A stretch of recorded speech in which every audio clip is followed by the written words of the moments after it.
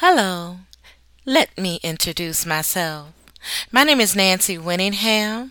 I am a wife, mother, published author, motivational speaker, and podcaster who loves to encourage, enlighten, and inspire all by sharing my marvelous testimonies of God's continued grace and mercy.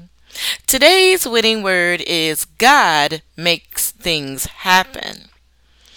In Isaiah chapter 40 and verse 31, it says, "They that wait upon the Lord shall renew their strength. They shall run and not be weary, and they shall walk and not faint." Winners, I am here to tell you, in the midst of the storm, waiting for it to pass, God makes things happen. When financial difficulties seem to overchallenge you, God makes things happen. When your faith is tested and your mother and father forsake you, God makes things happen. When tears begin to fall, know who to call.